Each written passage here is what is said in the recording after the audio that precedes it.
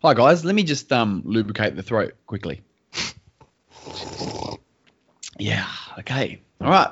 Panspermia. Well, it's a creation theory and it argues that life did not originate on our planet, Sam. Interesting.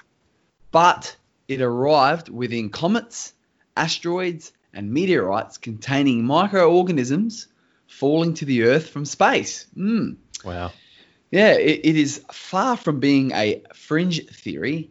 It has been a central feature of the scientific debate over the origin of life. Now, there's a lot of people and a lot of, I guess, commentators out there that say how life originated. It could be biblical, it could be religious, it could be scientific. But we're talking about panspermia today, Sam. Yes. Hey, already just in that little intro, that little bite-sized teaser for the rest of the episode, it does make a bit of sense that maybe life did come from somewhere else. And, scientists have shown that there are living microorganisms. There is traces of H2O and other liquids on these things that do crash on our planet, asteroids, meteorites, or comets. And who's to say that something else isn't with them, some bacteria and all that sort of stuff. And from there, it's just like planting a seed. At high impact, really wedges itself in the soil or sometimes lands in the ocean, and then who knows what can come of it. I mean, we've had asteroids and all these sort of things falling for millions of years. And, things might take a couple of million years to develop. And Earth, how old is Earth? Earth is, hundreds of millions of years. So that's right, yeah. Very, very interesting, I'd say. Your thoughts? Yes, very interesting. And definitely. Well, I mean, you look at gold, for example. Apparently gold it didn't originate from Earth. It actually originated from asteroids hitting the Earth. Oh, wow. So you look at that and you think, if it wasn't for those asteroids hitting the Earth, we wouldn't even have gold, that element called gold. So, yeah, what else could be, inside these asteroids or attached to asteroids, or even just, floating in the vacuum of space and just, enter the atmosphere. So it's very interesting. And I think it's definitely worth a bit of a, chat. And hopefully it's an interesting topic. But what about we wind back the clock, Terry, and we just, get a bit of the history of this theory of panspermia. All right, yeah, I'll start it off with the history. So the history of panspermia actually composed of fleeting mentions and conceptual sketches, I guess, from the beginning of the late 19th to the early 20th century. But panspermia, let's just break it down. What does that actually mean? Well, it comes from the ancient Greeks, with pan meaning all and sperma meaning seed. So there you combine the two words and you've got all seed. So it doesn't really make too much sense there. But I guess when you listen to the rest of the episode, it will make a bit more sense. So I guess the first hints of the idea came from the pre-Socratic Greek philosopher Anaxagoras of Clazomenae between 500 and 428 BC. So, a long time ago. And I guess back then, they didn't have the old TikTok apps and all this other bullshit that's going on now to occupy our time. Instead, they just thought of these sort of interesting questions that we've all been thinking about since the start of life. What started it?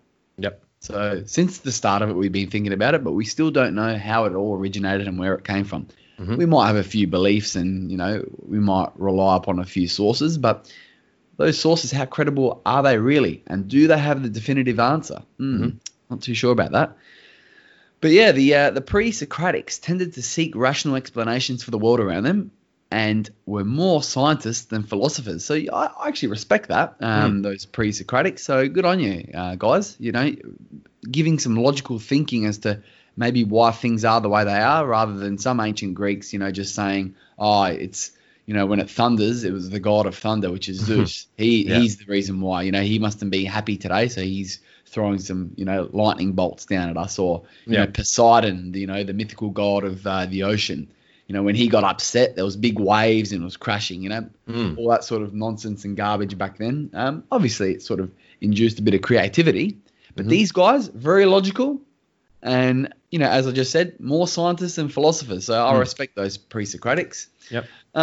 So the guy in question that we're actually referring to, Anaxagoras, twice mentions seeds in Greek spermata as part of the cosmos, though he does not actually clarify the word's meaning. So some scholars have actually taken to this mean that life came to Earth from somewhere else and that is an essential part of reality. Interesting stuff there from the ancient Greeks. And, obviously we have developed a lot from them, not only whether it's language in English or, mathematics and even some philosophies to this very day. And then this is just another one of those things where I think, it could stand the test of time, and maybe one day, not sure in our generation or our lifetime, it could be proven to be true. Very true. But yeah, I mean, it is a theory, and I think it's going to be a credible theory. It's going to be considered. Yeah, it's amazing that they sort of were thinking about those things back then as well, Terry. It was a long time ago, and how do they even know these things? How do they have these thoughts that matter or organisms from outer space were entering the Earth? I don't know. It's very odd. I think they were quite intelligent back then, Sam. If you ask me, you look at our everyday life and just your normal Joe Blow. What are they thinking about most of the day? They're thinking about probably what food they're going to eat, bills to pay, deadlines, obligations. I got to check my work emails. Yep. All these distractions are actually sort of that's what they are. They're distracting our lives. They're giving it's almost as if it's given us purpose with all these little distractions and all these short-term obligations, where these guys had none of that. They didn't have to worry about paying AGL the electricity bill. Otherwise the lights are going to go out. No, all they have to worry about is hunt and gather their food and their water, and then all the rest of the time, if they had that down packed, they can start thinking about why things are the way they are. Yeah, it's true. And looking at the bigger picture, whereas sometimes we fail to do that. We're worried about all these little things. Oh, those Gucci shoes look good. I want that Dior handbag. Yeah. Those Nike sneakers look sick. Like all these little materialistic things are what we actually are worrying about. Whereas, let's take a step back, people, and look at the bigger picture. No, it's a fair point, Terry. I mean, it's all about money in our century, in our probably lifetime, and it's been like that for a while. But yeah, no, it's true. Those ancient Greeks probably had a nice clean slate and didn't have a lot to worry about. I guess you might not live as long back then, but hey, it gives you more time to just think about what happened a million years ago or whatever it is. But yeah, definitely. Nice. Well, we're not here for a long time, but we're here for a good time. So that's great. Yeah. Rock and roll. Over to you, Sam. Keep going with the history. Oh, will. So panspermia began to assume a more scientific form through the proposals of a few knowledgeable researchers. So we had John Jacob Berzelius in 1834. He continued on with the panspermia theory. And then throughout history, it sort of continues to be, looked into and further research put into it. We then had Hermann E. Richter in 1865, Kelvin in 1871. The guy just has one name. He must have been, pretty well known. Probably like Cher. Yeah, maybe it was just a real famous philosopher. Kelvin. Yeah. Kelvinator. And then, continuing on, we had Hermann von Helmholtz in 1879, and finally reaching the level of detailed scientific hypotheses through the efforts of a Swedish chemist named Svante Arrhenius in 1903. So this has been a long process of people investigating this theory, and obviously probably adding a bit to it, and maybe finding a bit more information out. But so it's been continuing through time. So listening to all those names, maybe it could be Terry and Sam 2020. Adding to that. But no, it looks as if 150 years ago it was quite popular and quite topical, and it was discussed, as mentioned by those dates by you. It seems as it was looked at and reviewed at every 30 or 40 years, whereas since 1903 we haven't had too much. But or have we, Sam? Well, we haven't had probably not as much as the 1800s there, and but we have had in more recent times we've had a couple guys one by the name of Fred Hoyle and Chandara Wickramasinghe, Yes. who were they've been very influential proponents to panspermia. So moving to a more recent time, a modern era. In 1974, they proposed the hypothesis that some dust in the interstellar space was largely organic. That's fantastic. Or, in other words, containing carbon, which means it's organic. And this was later proven to be correct. So, it sounds like a bit of maybe a bit of a fib about, just saying, there's some dust in the interstellar space with organic matter. But hey, look, it was proven to be correct. And, what people maybe thought back in even the 1800s was a load of garbage, we moved forward and we've got some technology and have actually, witnessed this organic matter that does, travel through space. So very interesting. It sort of gives a bit of foundation to the theory as well, because we're not just saying that we think there could be an asteroid or a meteorite that contains life on it, but we're sort of looking at facts here, like that it's true. It does contain that organic matter, so it's quite possible. So it's been tested, yes, and it's been proven. That's right. So already, just the history alone, without diving too much deep into the theory just yet, already the history is proving to suggest that, this is plausible. Yep. Yes. And then, so these two, whatever you want to call them, investigators, scientists, Hoyle and researchers. Yes, Hoyle and Co. So they further contended that life forms continue to enter the Earth's atmosphere as we speak, basically. So at any time, these forms continue to enter our atmosphere, and also that they may be responsible for epidemic outbreaks, new diseases, and genetic novelty necessary for macroevolution. Bit of a mouthful there, but basically, it's just given us a bit of thought there, saying, well, if this stuff's entering our atmosphere still, then what is it causing? For example, the current COVID-19 situation.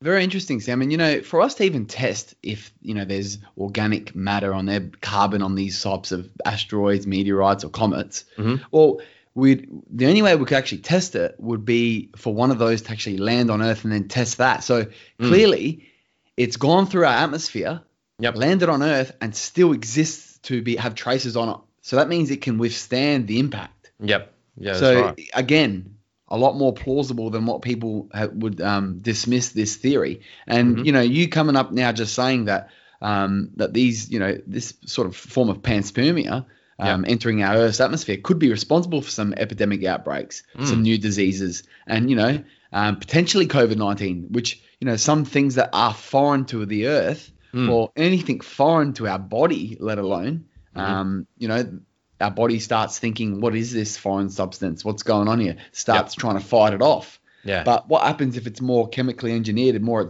advanced than our own immune system? Well, then it gets the better of us. That's right. Yep. It doesn't have to be evil in nature, but all it has to be is just foreign. And then if we have never come across it before, or never even, noticed it, or, even have any relation to that because it's not from Earth, then all of a sudden it can become like an incidental poison. That's right. Yeah. But on the flip side, it could also be like a little fertilizer. So not only giving us bacteria from space, but also rejuvenating some things into Earth and making things a little bit more different. Yeah. Maybe, contributing to evolution. I'm not sure. That's right. Well, yeah. Who's to say that this organic matter that does enter our atmosphere doesn't assist with evolution of some kind of species? Like we don't know. We might not have found well, we might think we've found, all the species of whatever animal we're talking about, but this other one might pop up, and you think, oh, what did this, how did this happen? Yeah. It's interesting though. So, could be some pros and cons with panspermia. So some things it comes with could be quite beneficial to Earth, providing us with new species of life. That's right. And assisting with, the growth and functioning of certain organic matter on Earth. But also on the flip side could actually be quite detrimental with maybe bringing some outbreaks and diseases and, epidemics and pandemics and all that sort of stuff. So, yeah, very interesting. Sam, you love your history, so keep going. Yes, I will. So 3 series of astrobiology experiments have been conducted outside the International Space Station between 2008 and 2015. So again, we're moving to more recent times, and that experiment was a wide variety of biomolecules, microorganisms, and their spores that were exposed to the solar flux and vacuum of space for about 1.5 years. So they've tested out these, molecules and microorganisms and exposed them to space for 1.5 years, and they were still, living. So still intact. Yeah. So I mean, who's to say that they weren't, kind of attached to something and then travel for a year or 1,000? Who knows? Depending on, I guess, the type of organisms. But yeah, very interesting. So again, a bit more, concrete to the story here as well. Solid foundation.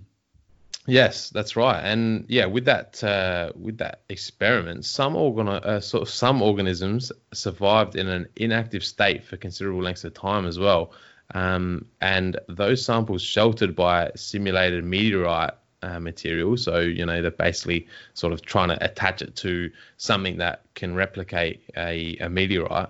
They actually provide them, a lot of shelter and a lot of, a higher chance of survival, and obviously traveling a lot further. And so very interesting. And it's very interesting that, they were carrying out these experiments at the space station. I guess, got a bit of time on their hands, and maybe someone told them about panspermia, and they thought, actually, we might see if these can, survive in space. And there was a story as well of on the International Space Station. Apparently, there was some kind of like sea plankton or something that was on attached to the exterior glass of the space station at one stage as well. So, oh wow.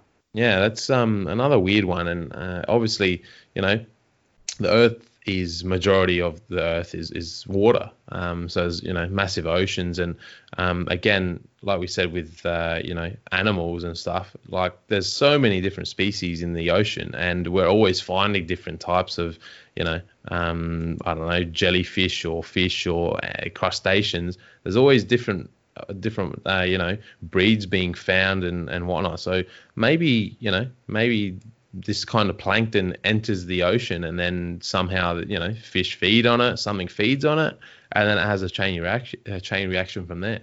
Yeah. So for you guys at home, what is sea plankton or plankton? It's basically just organisms carried along by tides and currents of the ocean. They're usually microscopic, often usually less than 1 inch in length. And, sometimes they include larger species like crustaceans and jellyfish. So, for that to be found on the space station suggests, well, I don't think they jumped out of the ocean and, left our atmosphere. We can't even bloody do that without, some serious energy. I doubt that these guys would have done that as well. So maybe they came from somewhere else. That's right. Exactly. So it's, again, we're just pouring a lot of concrete to this story and this theory. So let's continue to pour, shall we? Yeah, we shall. So in October 2018, so, you've gone through a bit of the older history, but I'm going to go through some of the newer stuff. Yes. So October 2018, Sam, Harvard astronomers presented an analytical model that suggests matter and potentially dormant spores can be exchanged across the vast distances between galaxies. And it's a process termed galactic panspermia. and not to be restricted to the limited scale of solar systems. So it wouldn't just be, and these Harvard astronomers have actually suggested and provided an analytical model that suggests it's not just from planet to planet within one solar system. It could be between solar systems, and they've named that as galactic panspermia. So, through some of their tests that have been done on the space station and in space and even on Earth, it suggests that this bacteria is actually quite resilient and could even, travels from solar system to solar system, which is, many, many light years away. Oh, yeah. Crazy. That's just wow.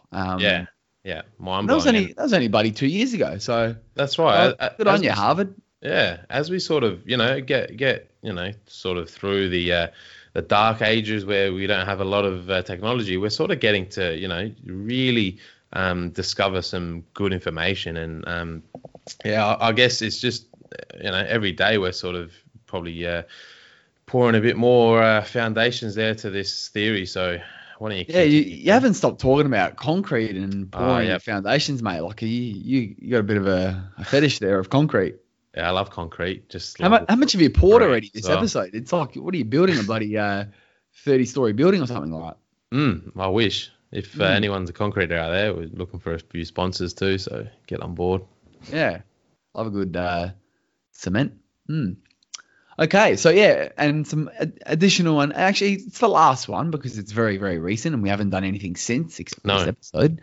But in November 2019, so under a year ago, scientists reported detecting for the first time sugar molecules, including ribose in meteorites, suggesting that chemical processes on asteroids can produce some fundamentally essential bioingredients important to life. And Sam, supporting the notion of an RNA world prior to a DNA-based origin of life on Earth, and possibly as well as the notion of panspermia. What are your thoughts on that? Wow. Well, geez, again, it just makes sense, doesn't it? It's they're finding a lot more on these meteorites, and it just makes sense that, well, I mean, where did it come from? Where did we come from? Where did, even, looking at other theories and stuff, it sort of, reinforces what they're saying, the kind of transition through history. But yeah, it's very interesting, Terry. It's actually mind-blowing. I think so as well. And, to find sugar, well, add that into your coffee. Imagine nice what that tastes like. Yeah, I love a little bit of panspermia in my cafe. Delicious. Wonder what colour it would turn my black coffee into. What? Not sure. I don't know. I reckon just one granule and that's equivalent to 5 tablespoons. Yeah, imagine the seeds that are being planted in my body after swallowing that bad boy. Dangerous. Very. So that's a bit of history there for you listeners and for us as well, because, I mean, we're no scientists, Terry, that's for sure. But we really enjoyed, getting into these juicy topics. We do. So we'll jump a bit further into the theory of panspermia. Obviously, we're given the history and it sort of, outlines a fair bit about the theory. But let's just really, make it clear. So panspermia hypotheses propose that microscopic life forms that can survive the effect of space can become trapped in debris, ejected into space after collisions between planets and small solar system bodies that harbor life. So as we said, with meteorites and those kind of things.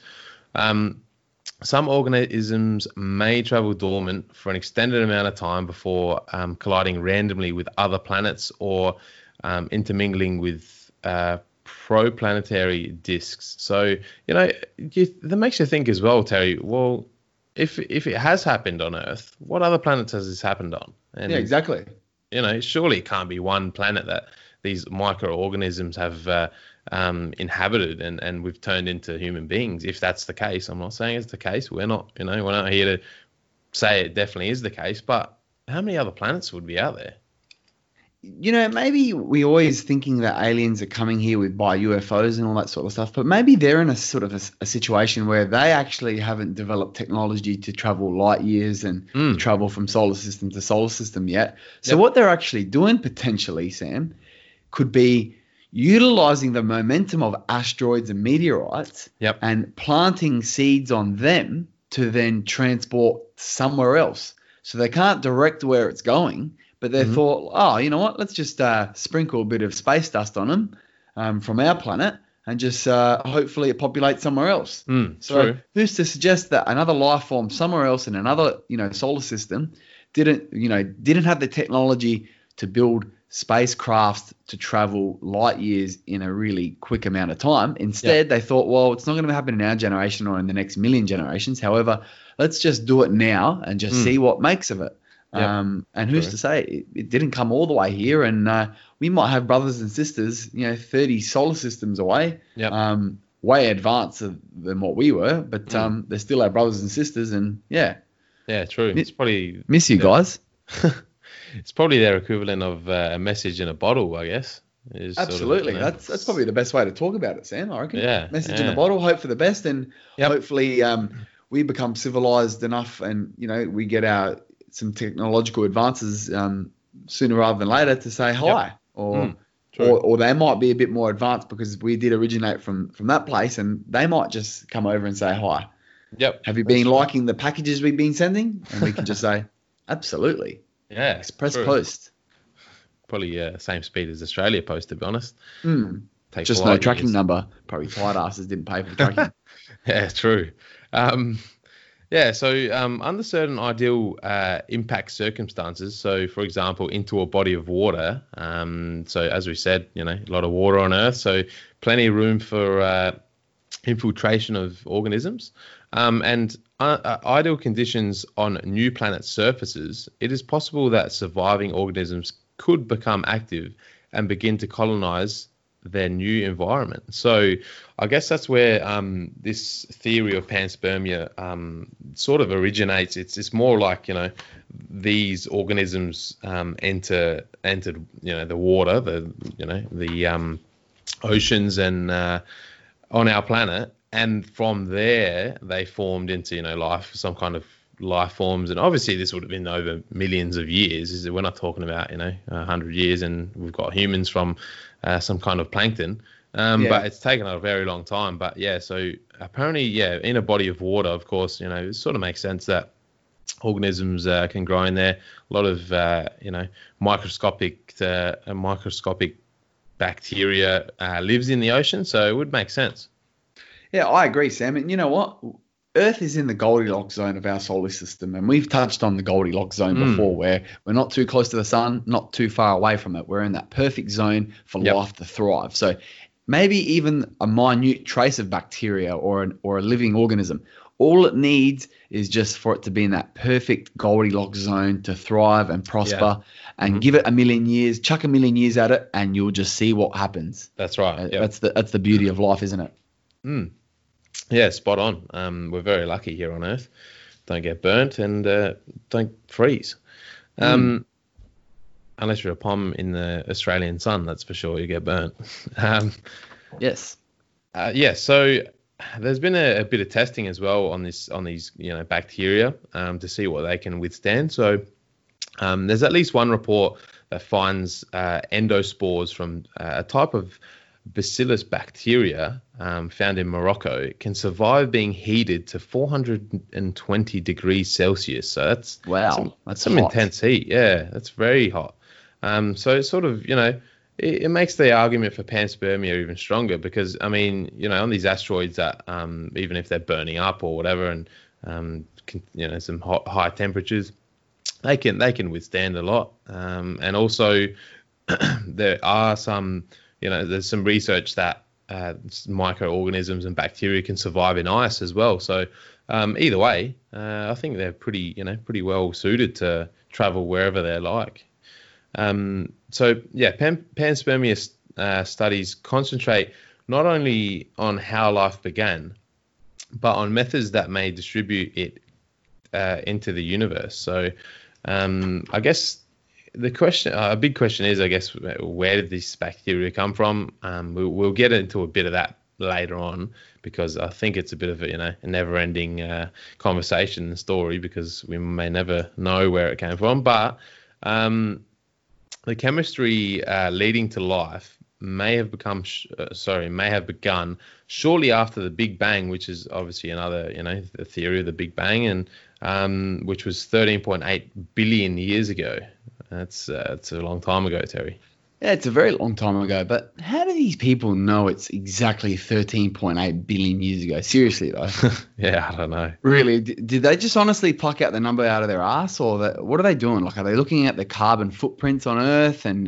But how are we so intelligent now to even guess that? No. Yeah. Surely it's a guesstimate, give or take a billion years. Oh, yeah, maybe even more. How can we? Yeah, I was going to say, give or take 5 billion years. Yeah. Seriously, it's crazy how we can just say, nah, the Big Bang happened 13.8 billion years ago. But the Big Bang's one theory of life. Yep. Yeah, that's right. That's just a theory. Mm-hmm. If you've got a religion or someone else, maybe what about God? Yeah, where's his part? Or did he create the Big Bang? Yep, that's true. And then who created him? Yeah, and I mean, religions, you don't hear them saying, "Oh, God was created 13.5 billion years ago." I guess you can't really tell. I agree, Terry. I don't know how these people come up with these figures. That's so long ago that how would you even have any idea of what anything on the Earth looked like? That how about this one for you, Sam? Maybe time had a starting point. Think about that. Time's infinite, isn't it? It's true. It's constant. That's a good point. Yep. But did time have a starting point? So if the original creator of everything that we have known to grow up on and live and love and cherish, yep, did that creator have a starting point, and that was when time started? We don't know. That's again the never-ending story, I think, and the never-ending question: where did this come from, and then where did the thing that created that come from? I don't know. It's it gives you headaches, and boy, you might need to pop a few pingers there to relieve that stress in the head. Maybe a couple of Panadols. Yep, that's right. So through the presence of life is apparently, it is only confirmed only on Earth, because we haven't sort of found anything to suggest that there's any life elsewhere yet, which I don't know, hopefully in our lifetime we'll... There are microorganisms on Mars and all that sort of shit, but not real physically massive life. Yeah, that's right. Spot on. But yeah, some scientists think that extraterrestrial life is not only plausible, but probable or inevitable. So they're thinking that, there has to be something else out there, and I think you have to have an open mind with this kind of stuff, because, like we said before, is Earth the only planet that has come into contact with these organisms that have created animals, and it's just crazy. You can't really... Surely there's been other asteroids and meteorites and comets that have collided with other planets out there. However, did they collide with a planet that was in a habitable zone, Sam? That's the real question. That's true. Or looking at that Morocco study where one of the organisms actually withstood 420 degrees, which means potentially, any planets closer to a star or to a sun, it could withstand that as well. Yeah. But not too sure what kind of life that might be. Yeah. But it could be a very heat-resistant life that would really thrive in those conditions. And then maybe, a nice 30-degree day here would be freezing cold for them. Yeah, that's true. That's a good point, actually. Well, I mean, us as humans, we're trying to explore that theory that there are other planets and other beings out there. We've sort of we said maybe there's some messages in bottles that have been sent to us with microorganisms. We are actually trying to do a similar thing and detect radio transmissions from possible extraterrestrial civilizations. So we're trying to, there are some projects out there that are just trying to, see if there's anything out there in space, any kind of communication, transmission. And also, I believe, we're trying to send out transmissions and to see if, there's anyone receives them. So I guess we're doing a similar thing if the microorganisms being sent to Earth is a thing. We're trying to sort of do that same thing back just with radio transmissions. But the problem is there, I guess, Terry. How do you know that these transmissions are going to be picked up by another civilization? Yeah, exactly. That's the interesting thing, Sam, because we have created technology called radios and radio signals. But how do we know they don't have another technology that doesn't rely upon radio waves and signals? They've got something else that you need to visually see maybe to pick up. Yep. So we're working on audio vibrations and radio wave signals. They might be, relying upon tangible visual things to pick up messages. And then we're both, going to extreme efforts to sort of communicate with each other, but we're not communicating through the right means. That's right. Yep, exactly. Whereas different countries have different languages, but it's all verbally communicated through the mouth. Yep. Right. That's right. But what happens if you had someone, from China communicating with their hands for the first time, meeting the indigenous people of Australia communicating through their mouth? How much harder would that be to translate? Or to even pick up? Exactly. So it could be the same thing. We've got one race, for example, communicating with their hands, silent. The other one, making a big loud noise, but not moving too much. Yeah, that's right. And I guess we can't even see whoever's on the other end of that transmission anyway. So that's like you said, you can't even attempt to make a visual communication because you can't see anything. So you're relying on another civilization having the same wavelengths and like they have the same hearing as us too. Yes, exactly. Because, dogs and other animals have different, capacities to hear different noises that humans can't hear. Maybe this another planet, there's a race that it's just a real high frequency that we can't even hear. So interesting, and a lot to think about. Now, some crazy shit there. Very, yeah. And obviously, there's some credibility to this theory, Terry. But with any theory, you're going to have critics.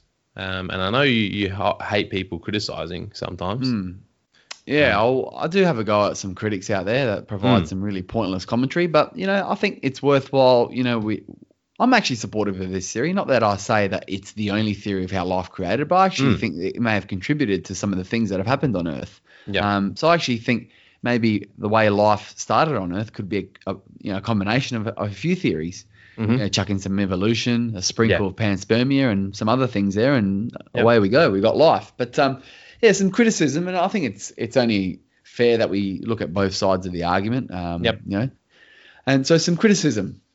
Panspermia. Well, it's often criticized because it doesn't actually answer the question of the origin of life. It merely places it on another celestial body. So it really just says, it doesn't answer the creation of life of, how life is created, but what it does just suggest, it just deflects and says, how life started here on Earth came from somewhere else, but then where did it come from? Yeah, that's right. Doesn't actually consider that too much. No. We've got some suggestions and ideas that maybe, as you said, Sam, maybe planting, a message in a bottle type of scenario where another life form has sprinkled some, space dust, just to put it in layman's terms, on some asteroids and used those asteroids and comets and, meteorites as a vehicle, as a vessel to transport that throughout the galaxy. That's right. But then who created those people? Exactly. Who created those entities? Well, yeah. So it is deflecting, and I can understand that criticism because it gives an answer to one thing, but then creates a question for another. Yeah, well, I agree definitely, but I think every creation theory has that problem because you look at religion and you say, God created everything. Well, who created God then? It's you look at the Big Bang theory. So the Big Bang happened and. Whatever these organisms, atoms crashed together and whatever. So who created these asteroids that, collided with each other? The Big Bang come from a little speck of energy. Yeah. Who created that speck of energy which blew up? That's right. So I think it's just, you can criticize it for that. But again, I think every theory is going to have that same issue. So.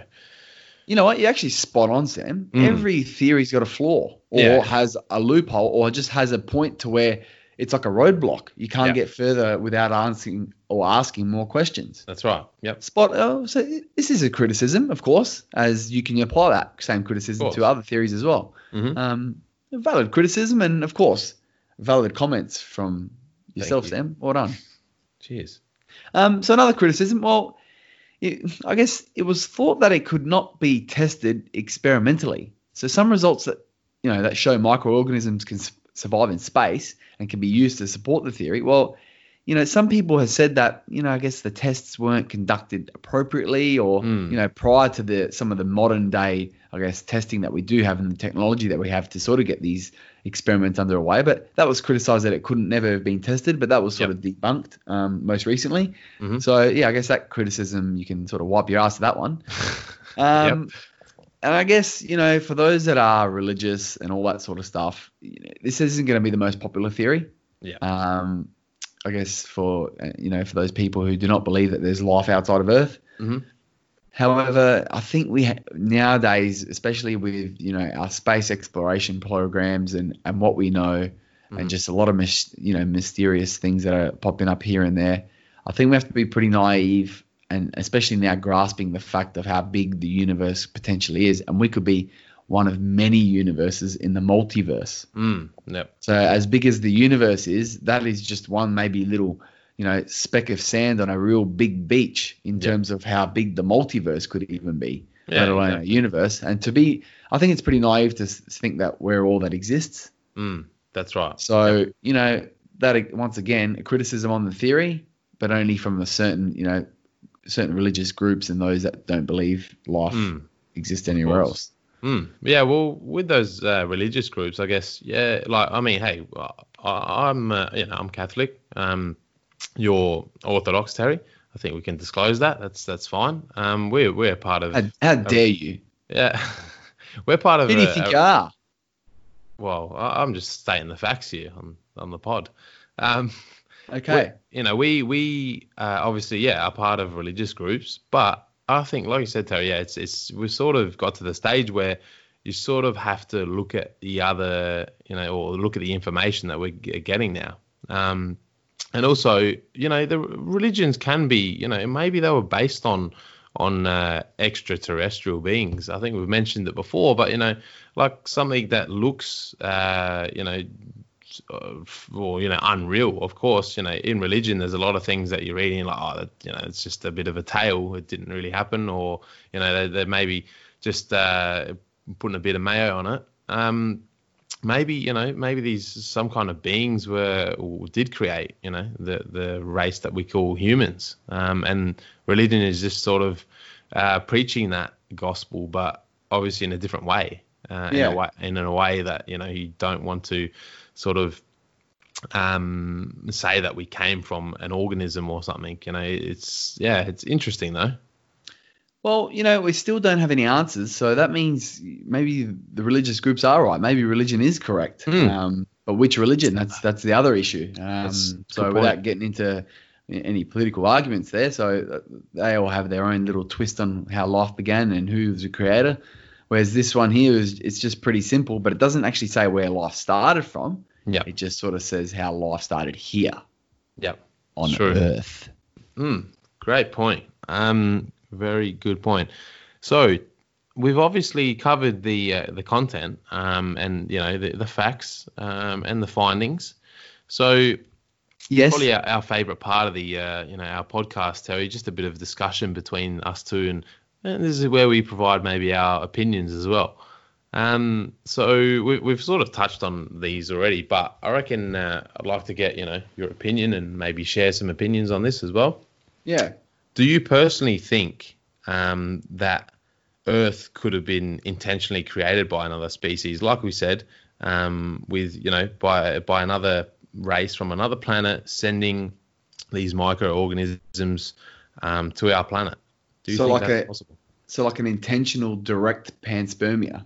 Yes. So where they targeted Earth, they directed this asteroid or this vehicle to carry these organisms straight here because they knew it would thrive.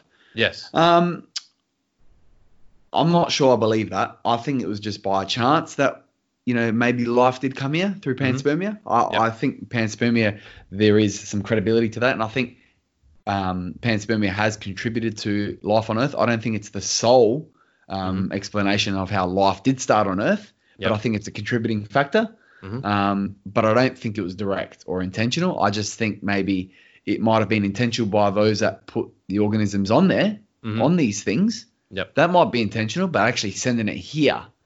Well, because, unless you believe in UFOs and aliens, still we haven't had anything of material substance to suggest that, anyone's come here to say, did our direct panspermia ship come here and crash here, and how's it going? Or unless they're watching us in another way that we can't detect yet. We don't know. True. Well, so I'm sort of backflipping on my actual original thing there. Sure. I don't know, Sam. I'm stunned. Yeah. Headache now. It's hard to really comprehend these stuff, isn't it? It is. But yeah. What do you think? I'm in the same boat. I sort of, it could be, because you think about it. All right, yeah, maybe these so-called creators, whoever's put the fertilizer on the Earth, so to speak. They haven't returned. But how old is the Earth? We're talking millions or billions or whatever years. Yeah. So in the scheme of things, human race has been around for a fraction of the life of Earth. So maybe these people just, maybe it takes them 10, or I don't know, maybe it takes them 1 million years to get here, or maybe it took them 1 million years to get here. Do you reckon they used Earth as like an experiment, like a bit of a lab? Like, they sent a seed, millions of years ago, and out of that seed came the dinosaurs, and then they were extinct, and they thought, oh, that seed didn't work, so let's plant another one. Try something else, yeah. And obviously, the second seed has been going pretty well so far. Not sure if it's a failed experiment or not, but we're looking pretty good. So good on you guys. The second seed really works. Thumbs up if you can see it. Beauty. Well, and that's the other thing, I guess, Terry. We might think it's a success, but like I said, the human race hasn't been around for very long in the scheme of things. When you look at, the materiality of how long we've been here and how long the Earth's been here, maybe there was another species here before us of humans that lived for 10,000 years, and we just didn't know about it. And then something happened. Maybe the dinosaurs came and wiped all them out. Yeah, or something happened. You just don't know. It's we have a lot of questions and a lot of theories, but answers very scarce. No, that's right. I got one for you. Does panspermia tie in with evolution theory and the Big Bang? Or let's just focus on evolution. So, there's some examples of evolution saying that, humans may have come from an organism in the ocean. Then we sort of landed on the beach. We had 4 legs and a tail, started developing, legs and arms instead of just the 4 feet. Went to the jungle, then lost the tail, then, lost the hair and all that sort of stuff. Or giraffes, only the tall-necked giraffes who could get the vegetation and the greens on the top of the canopy of the, the forest, they could get access to food, survived, and the shorter-necked giraffes got extinct. All these little mini examples of evolution. How does panspermia tie in with that, or do you think it ties in with it? Yeah, I think it does, because, when we're talking about panspermia and organisms coming from outer space, they say that, the perfect environment is the ocean, is water. So it would make sense that, organisms start in the ocean. Maybe there wasn't a lot of life on the actual land many years ago. Maybe it was all in the ocean, and then slowly it formed from there. But I don't know. Yeah, I don't know about the whole...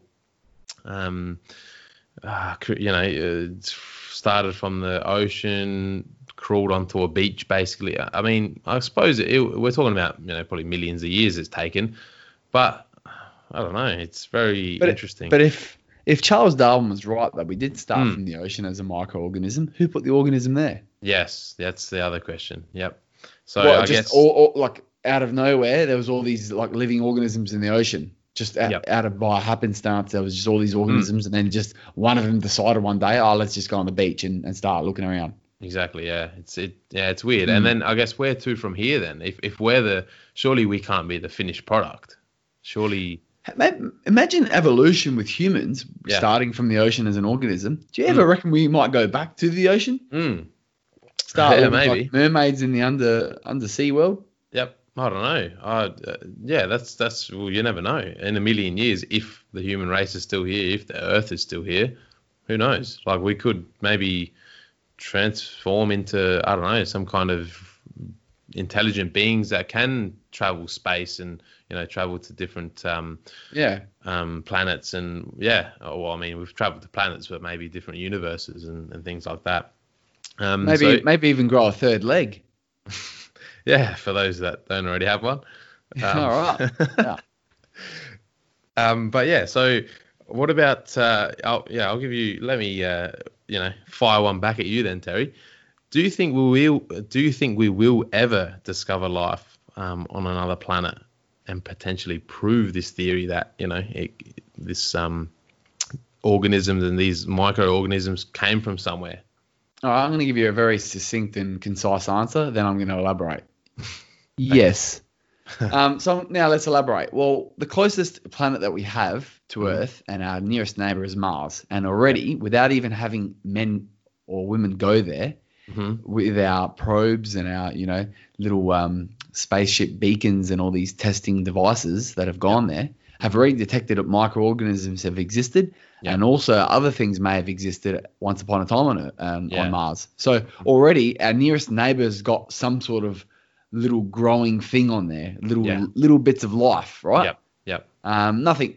Like when you say life, we're looking at cats and dogs and humans and all that. But microorganisms, I guess, under the definition, under the umbrella, do count as life. So already the nearest neighbor that we have and the closest to Earth that we have, which is Mars, and obviously we can only go to that particular planet in our point in humanity, already shows signs of life. So who's to suggest not only in other planets in this solar system may have life of some degree, but other solar systems? And how about those planets in those solar systems inside the Goldilocks habitable zones have life there? Yeah. Unfortunately, we just don't have the telescopes or the visual capacity to see that closely. But one day we will, Sam, and one day that theory is going to be proven correct, that we are not alone. Yes. What do you think about that? Yeah, I definitely agree. I don't think there's no way that there's one planet with, intelligent life, we'll call it, I guess, rather than just organisms. I don't think there's one planet with, intelligent life when you're talking about millions and billions of different planets with the potential to have, I mean, maybe not human beings, but some kind of other, being. And maybe, like you said, Terry, with Mars, apparently Mars, I reckon, used to be very similar to Earth, and it had, had oceans, it had, vegetation, an atmosphere. Of course, you need the atmosphere to, to produce life. Apparently, it was like Earth. Maybe we've been hopping from planet to planet as a species. That's a very good one, actually. Maybe we're planet hopping. Yeah, maybe we were on Mars before, and then Mars, human beings, we've demolished a lot of things in our time, including these ice caps that melt and deforestation and whatever. Maybe we just got to the point where that planet was just really exhausted and couldn't take it anymore. So we just got to the point where we could send some humans over, or some kind of organisms over to another planet and start it again. We could be being on a bit of a planet crawl. People go on pub crawls, and we're just on a bit of a planet crawl. Yeah. There is another theory that suggests that each star will eventually expire, and they do eventually burn out, right? Yes. Yeah. Who's to say we didn't start all the way back at Pluto when the sun was really strong and hot? Yep. And then as it's starting to weaken, which might take, billions of years to weaken slowly. We've been moving from, Pluto to Saturn, I guess to Jupiter and all these planets. So along the way, we've just been moving and moving. Yeah. And those planets have changed since we've left them because the temperature's changed so much. That's right. They've reacted differently. However, the habitable zone's getting closer and closer to the sun as the sun's getting cooler and cooler. Exactly. Who's to say next we're not going to Venus, or then after that Mercury, and then maybe just even live in the sun for a bit? Yeah, Well, that's right. Who knows where we've been, really? It's like sitting on the stove with your bare ass. Like, that'd be zesty. Well, Wow. when you think about it, Terry, as well, with like humans are trying to get to Mars and trying to explore Mars more. Just think about maybe eventually when Earth, I don't know, maybe just falls off the cliff, so to speak, and I don't know, we'll run out of water or something, and I don't know, resources are running dry, and it looks like the Earth's on its last legs. Just say we can, at that stage, then safely transport people to Mars or to another planet safely and efficiently. Just say we can take like a few thousand people there every month, and we just start going, all right, we're gonna start offloading people to this other planet and start from scratch on that planet. I mean, we're not gonna. You'll basically start from scratch because there's nothing there. There's no buildings. There's no infrastructure. There's nothing really there. You got to find everything. You got to find resources. Yeah. Who's to say maybe it's just transitioning over and then you leave that planet and all right, we're on to a new one. So maybe what you're just suggesting there, if maybe we start diverting a few people to Mars, that in itself could be panspermia. Maybe it could be planting our own seed somewhere else. Exactly. Yeah. Not an actual seed in the ground, like as you do when you plant your nice, your happy herbs and all that sort of fun stuff. But also just maybe putting people there and starting from scratch again. Yep, exactly. That's wow. Plenty to think there, Sam, isn't it? Definitely. You're really pouring out a lot of concrete tonight.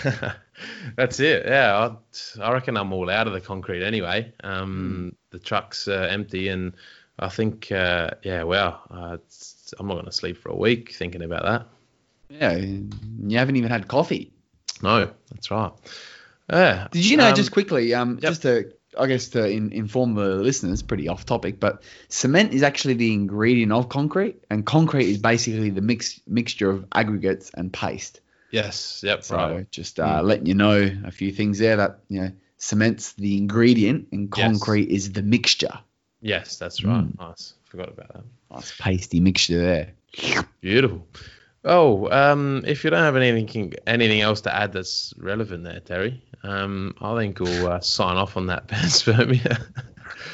I've got a lot of things to add that aren't relevant, so I guess we maybe just cut it short right now. No worries. Something that is relevant though, socials. Yes, at Turnstones Pod. That's what it is, isn't it? That's the one, at Turnstones Pod. Yeah.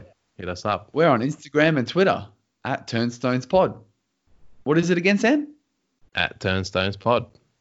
Thank you. Bloody oath. Get around it.